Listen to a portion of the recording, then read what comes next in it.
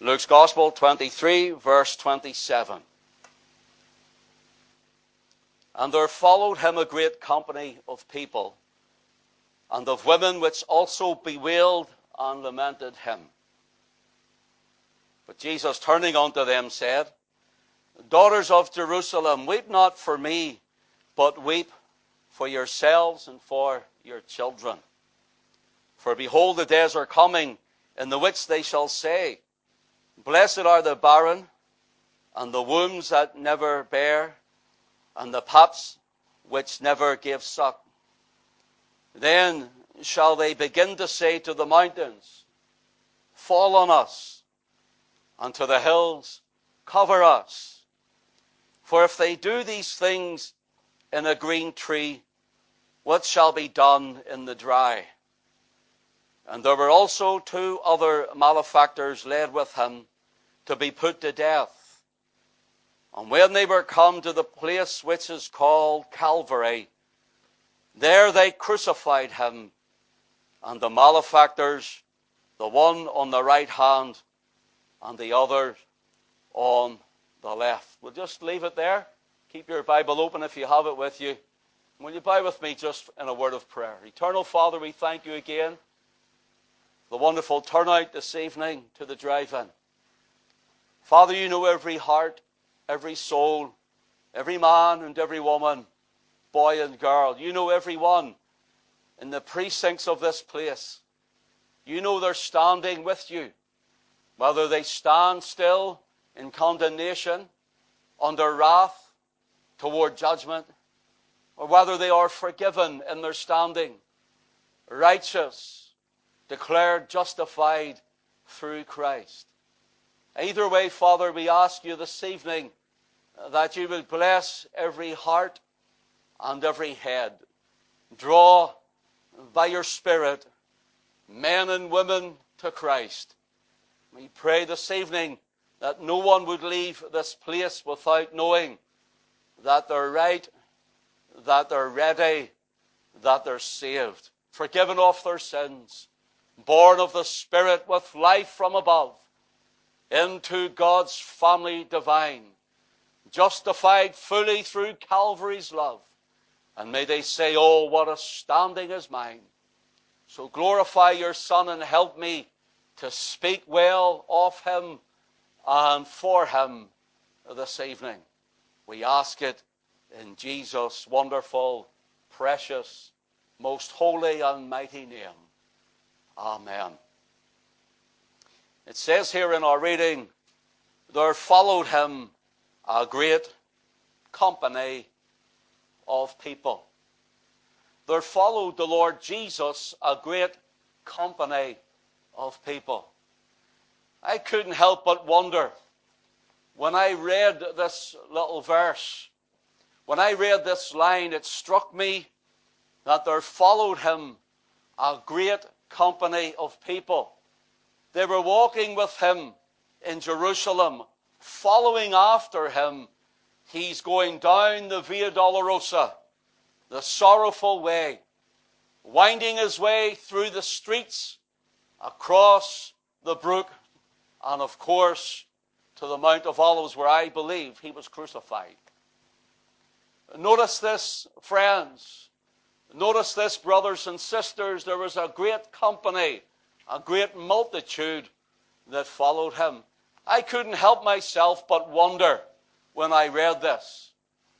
The crowd that day had cried, away with him, crucify him, crucify him. We will not have this man to reign over us. And now they're following him. Women are lamenting and they're weeping on the streets of Jerusalem. And I have to ask myself, why? When he is despised and rejected of men. He's a man of sorrows and acquainted with grief. And we hid, as it were, our faces from him. We can't help ourselves but ask, why were they even sobbing or weeping or crying in the streets of Jerusalem at the Lord Jesus Christ as he went down the Via Dolorosa towards Calvary that day? Where were the crowds when they cried those things? Where were the tears? Where was the weeping? Where was the mourning? Just moments to hours beforehand, when he stood at Pilate's judgment hall, when he stood at Gabbatha, the place where he was to be judged, found innocent,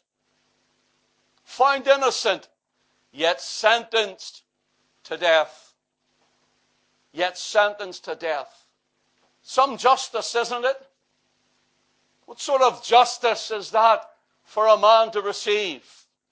What sort of justice is that for the unguilty, for the innocent?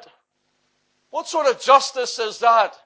Such an unjust man and crowd and multitude of people. Pilate wanted to let him go. Pilate brings him out to the crowds and he says, "Behold the man." In other words, the word behold gives the idea there of shock, awe, amazement. Now look ye here. Catch what I'm showing you. Take this vision in.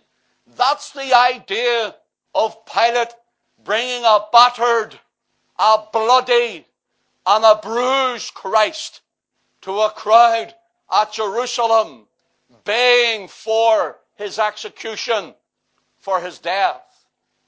He was crying, "Behold a man."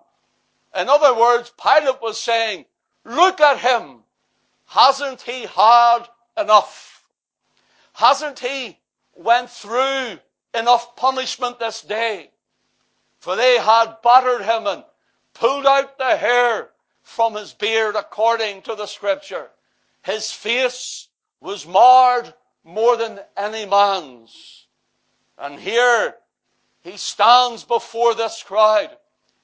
And he stands there innocent. Innocent of every charge that was laid against him. Throughout that evening, he was taken to Annas and Caiaphas, the high priest and his son-in-law. He was taken to their house. They could find no fault in him. He was taken to Herod, and Herod found no fault in him. He was taken to Pilate, and Pontius Pilate found no fault in him. And the Lord Jesus Christ himself said, "The devil or Satan cometh, and he findeth nothing in me, nothing worthy of death. No guilt, no sin, nothing to be ashamed of." And now he stands before the crowd, pure and spotless, innocent and holy, righteous and just. The only man that ever lived to keep the law we could not keep, and to live a life we couldn't live. The only man who could call himself the unique Son of God. And they cried out, "Crucify him! Crucify him!" Here it says in verse 27, "And there followed him a great company of people." Hereafter the whipping post. Notice hereafter the Roman flagellum. It was a whip with leather and lead and bits of sharpened bone, ragged on the edges, used to take to the one that was to be whipped. And there the soldier, aiming his strike, knowing his craft, would turn back the flagellum and know how to whip it with full effect, whipping into the flesh, cutting into the back of the precious Son of God.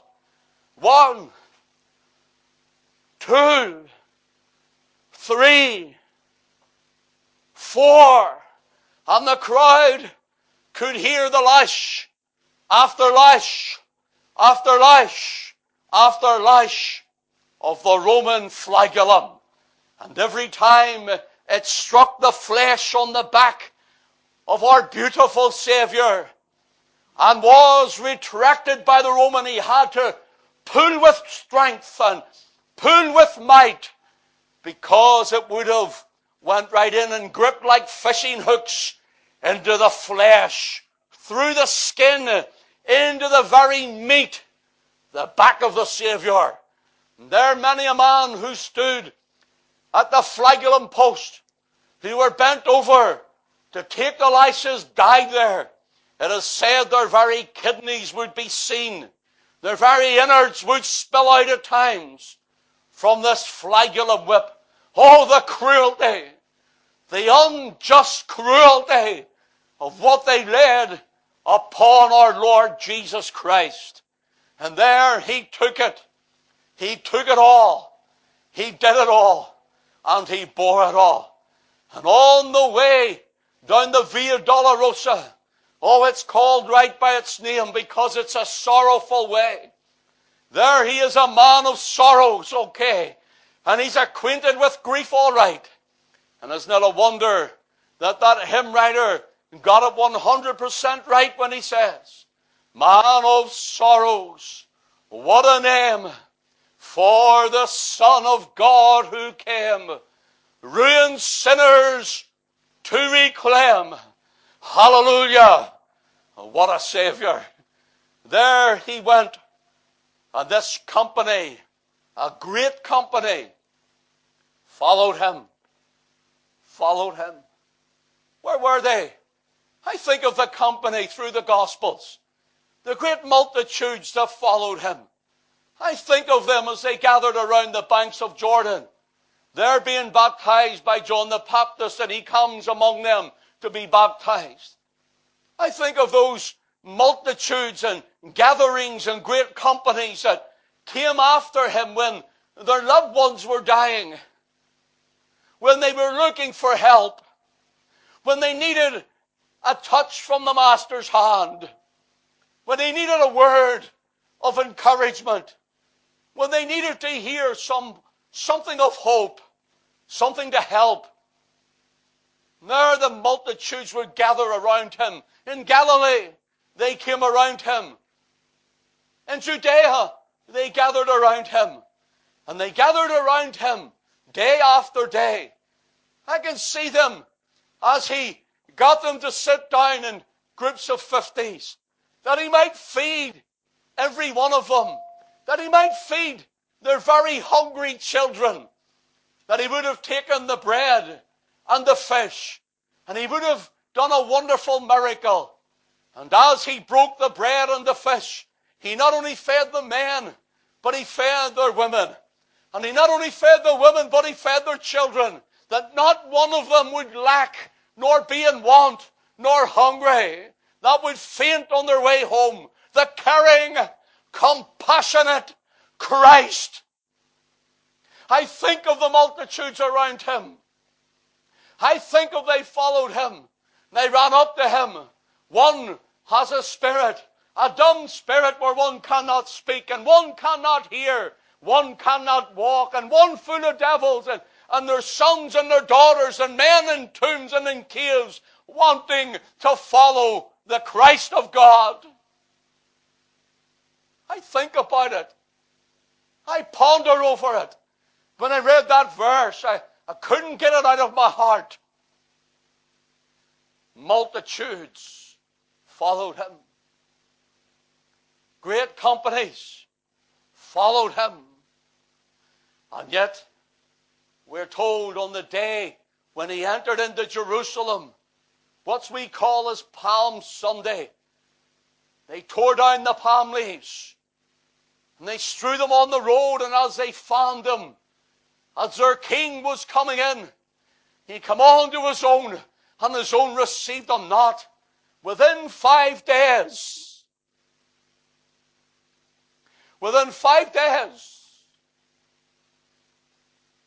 their mood had changed. They cried unto him, Baruch haba b'Shem Adonai. Baruch haba b'Shem Adonai. Blessed is he who cometh in the name of the Lord. Blessed is he who cometh in the name of the Lord. Hosanna! Save, oh save, they're crying. He is the King of Israel. Oh, they're so glad. People say they're a different company. I don't know. But within 5 days, Jerusalem was in an uproar. The Pharisees and the scribes and the Jewish leaders got among the people and had turned their very hearts away from Christ. And the multitudes cried. And the idea isn't take him away and crucify him. The idea is the place was thronging with people that were there for the Passover. The place was thronging with thousands and thousands of people. There they're coming with a lamb. There they're coming with their own little lamb. And there all the time they don't see, they don't believe in, and they reject the Lamb of God that taketh away the sin of the world. And so the crowd cries going in, He's our King, He's our champion, He's our Messiah, He's our hero. And 5 days later, a great company is following him with women weeping. I don't know if they were weeping from a heart that was endeared. I don't know if they were weeping from a heart that was endangered, or if they were weeping from a heart that endeavored to see him crucified.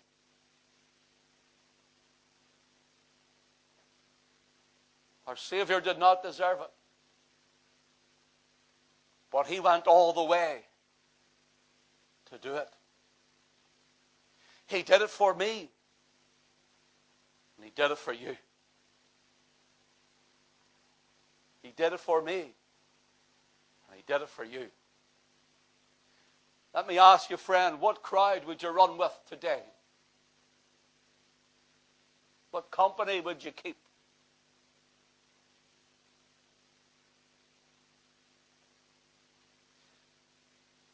They follow him down.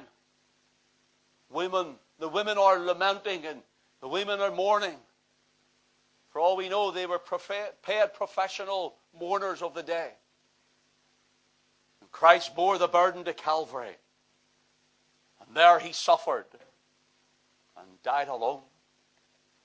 Notice here, there followed him a great company of people and of women which also bewailed and lamented him.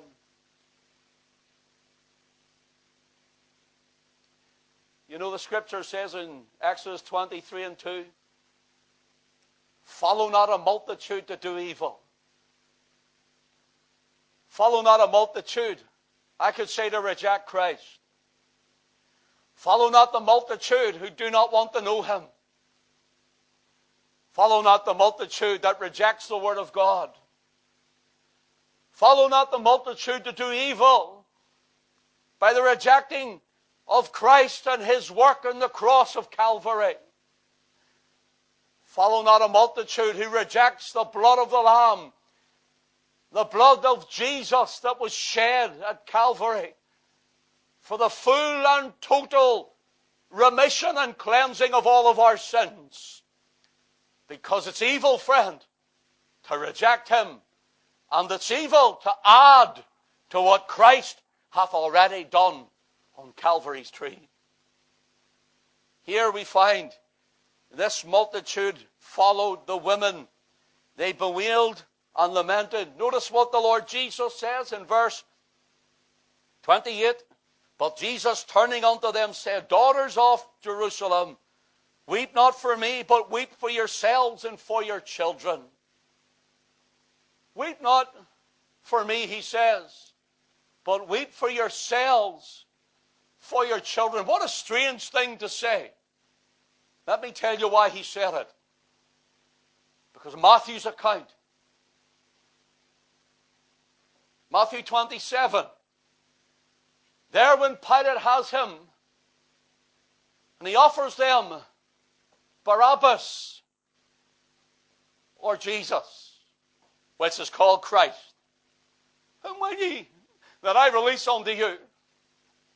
Whom will ye? Barabbas, who was a robber, a seditionist, and a murderer. Or Christ? They chose Christ. Or pardon me, they chose Barabbas over Christ. They chose him. Listen, Barabbas means son of a father. Son of a father. The Lord Jesus is the son of the Father. Who would you choose tonight? Who would you choose tonight? Barabbas, representing everything that's wrong and wicked and evil, or Christ, the son of a father, any father, or the son of the Father? Barabbas was a murderer. Christ was the Messiah. Barabbas was a seditionist. Christ was the Savior. Whom will ye that I release unto you? Barabbas or Jesus, which is called Christ? Who would you take tonight? Would you be like the crowd to say, yeah, Jesus, yeah, that's okay. But when they cry, crucify him, you're with the crowd. But you know, find rightly on your own. In the wee hours of the night, when everything is still and quiet and silent, and the world seems to be asleep.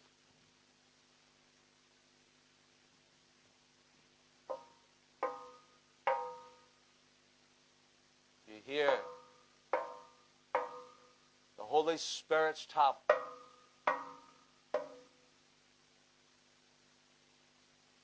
I pray if you're not saved tonight, and if you don't get right with God before you leave here tonight, and every night, who will you choose? Who do you want? Are you saved? Are you rejecting him? Let it not be the death toll, because then it's too late. God, the Holy Ghost, is here. God, the Holy Ghost, is the witness. And God, the Holy Ghost, is speaking now. It says in our reading, daughters of Jerusalem, weep not for me, but weep for yourselves and your children, Barabbas or Christ. And they picked Christ. Pilate says, for what wrong hath he done? I have found no fault in this man. 3 times he says that. They cried and begged. They begged for the blood to be shed of Christ. Listen, friends. Yes, it's true. It was the Jews who cried it. And it's true, it was the Romans who carried it out. And I'll tell you, it is true. They were the instruments because of our sin.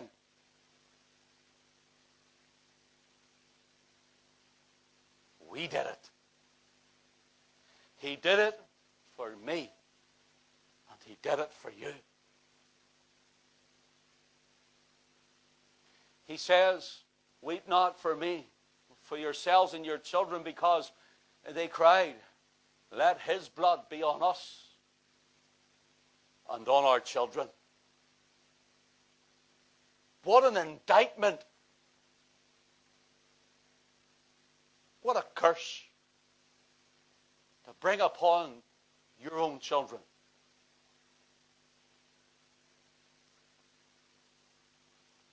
Are your children living in a godless home? Are your children living in a Christless environment? Will they grow up to be Christ rejectors too?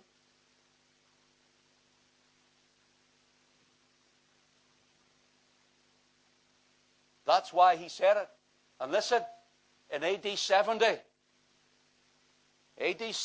Titus, the Roman prince, came and encircled and encamped around Jerusalem.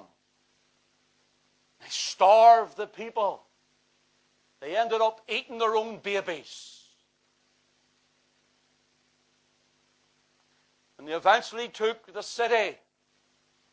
They went into the temple that they held so highly and dearly to. And this is what they done.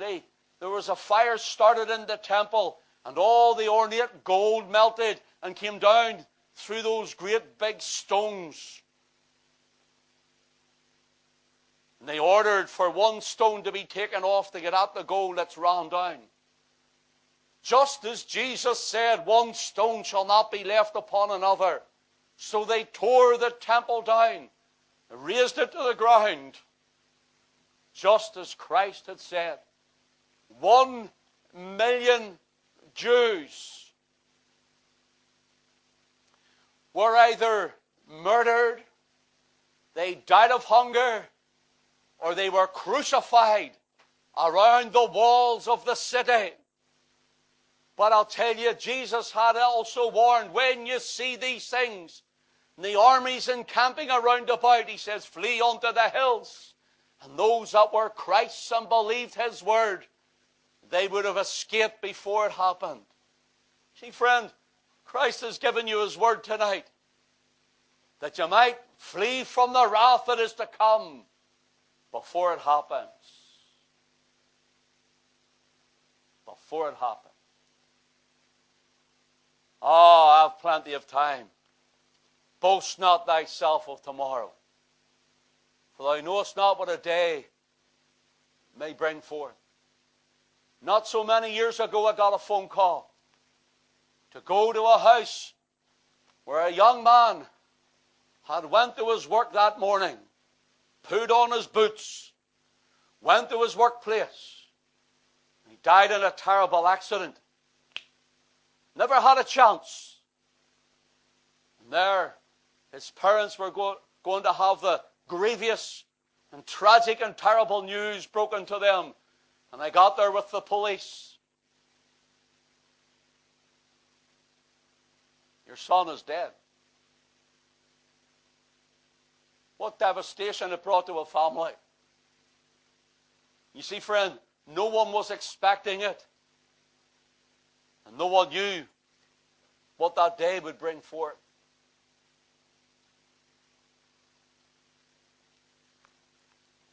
A couple of thoughts and I'm finished.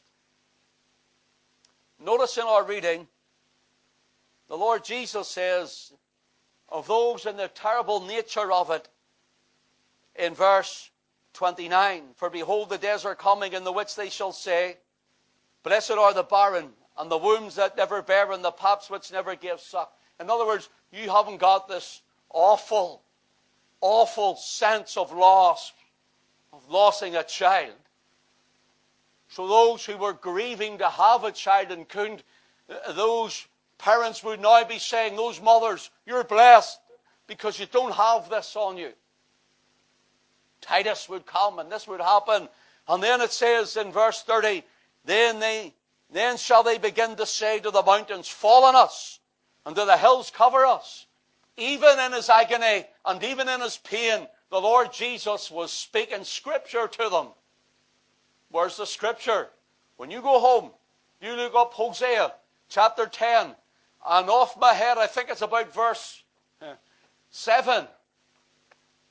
He's quoting the prophet.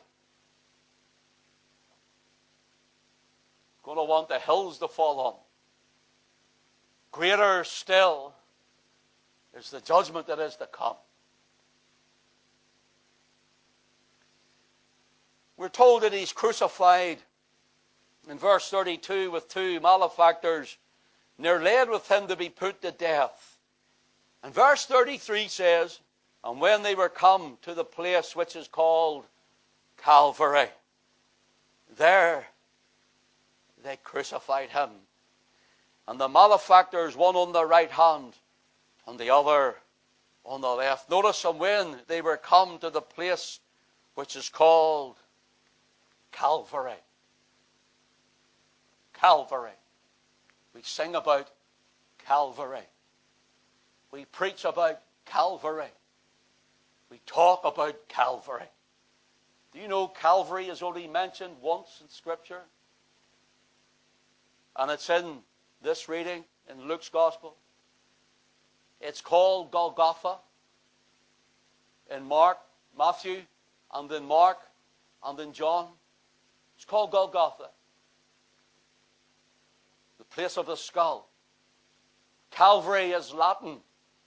And the Greek rendering is cranium, where we get the word for your head from, the cranium. And here we find the one time this word is used, yet it's so powerful and it's so potent.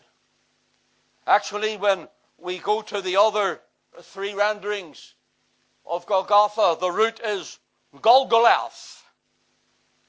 Golgolath. And it's where you and I would hear the word excruciating in our English language. We get that from that root word for Golgotha, or Golgolath. And it means excruciating. Something that is so painful, it's excruciating.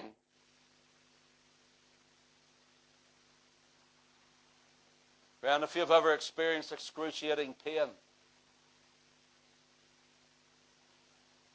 what must Christ have felt for you? That's physical. What about the spiritual that we could never know? It says here, and when they were come to the place called Calvary. I finish with this.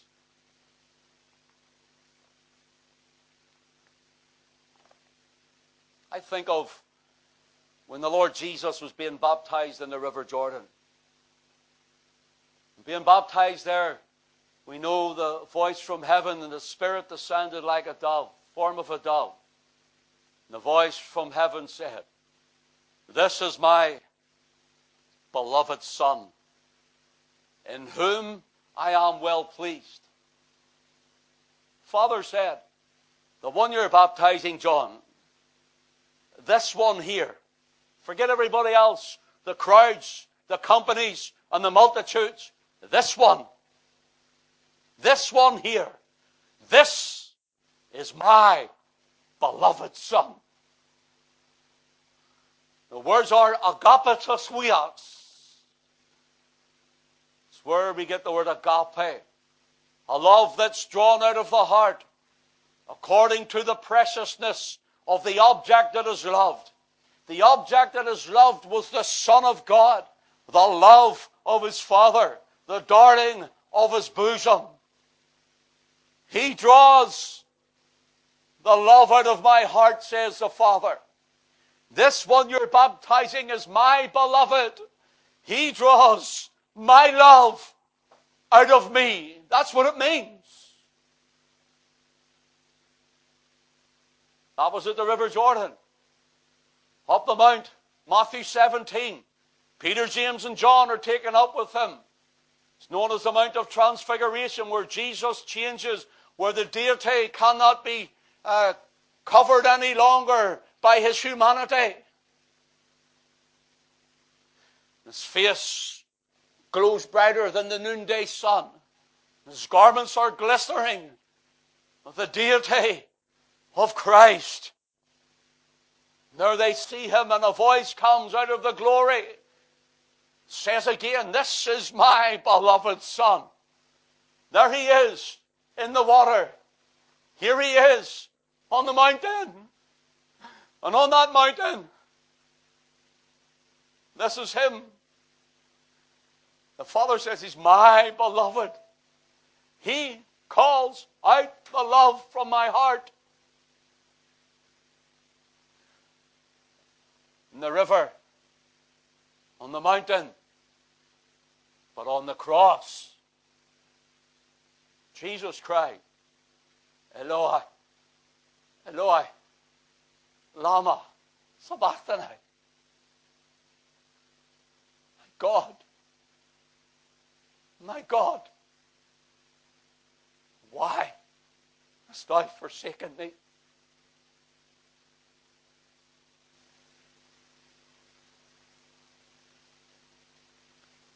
He was forsaken that we might be brought in, that we might be reconciled to God. He was forsaken.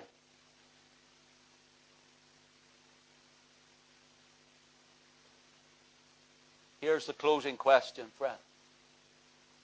Since he is the love one that calls out the love of the Father's heart, on the river, on the mountain, and the Father, as it were, turned his face away when he was on the cross. Because of your sin, because of mine, he paid the penalty. Here's what I want to ask you. Friend, what do you expect to offer to God? What do you expect of your own self, of your own doings? Whether it's your alms and your deeds or your religion or whatever, what do you expect to bring to God to offer for your salvation? Since he saw his beloved in the water, on the mountain, and on the cross,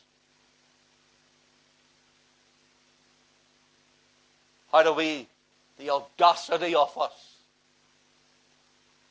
the audacity of man, to think that we could do something or give something for our salvation when the Father hath given his Son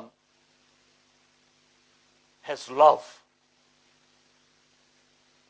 the darting of his bosom,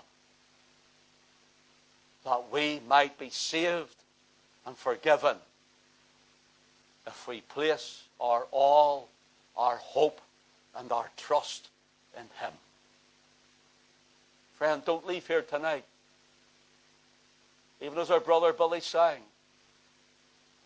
or you don't get another chance to pray, to call out upon him. Like that young man went to work putting on his boots, and by 24 hours he was in a mortuary. Someone else was taking them off.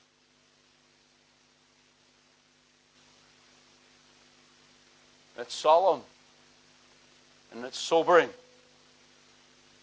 but such is the message to waken up the soul that you might be saved. God bless you this evening. We'll be waiting here as usual. I'll be here. If you're not saved and you want to talk to me here. We'll bring you into a room there. Being kindly supplied for us, as has it all. We'll talk to you about your salvation. Talk to you about the Savior. And we'll point you to Christ. We'll stand down there. You can park around the side. And we'll talk to you about eternity. May God bless you all. Thank you again for coming. Thank you, each and every one of you. I know at times my throat goes, but by the time I finish preaching in the morning and singing, it's just not great by the evening. Or it gets all right, it's not sore. But listen, friend, I'll sing and I'll sing and I'll pray and I'll preach and I'll talk until Christ returns, comes or calls. May God bless you this evening.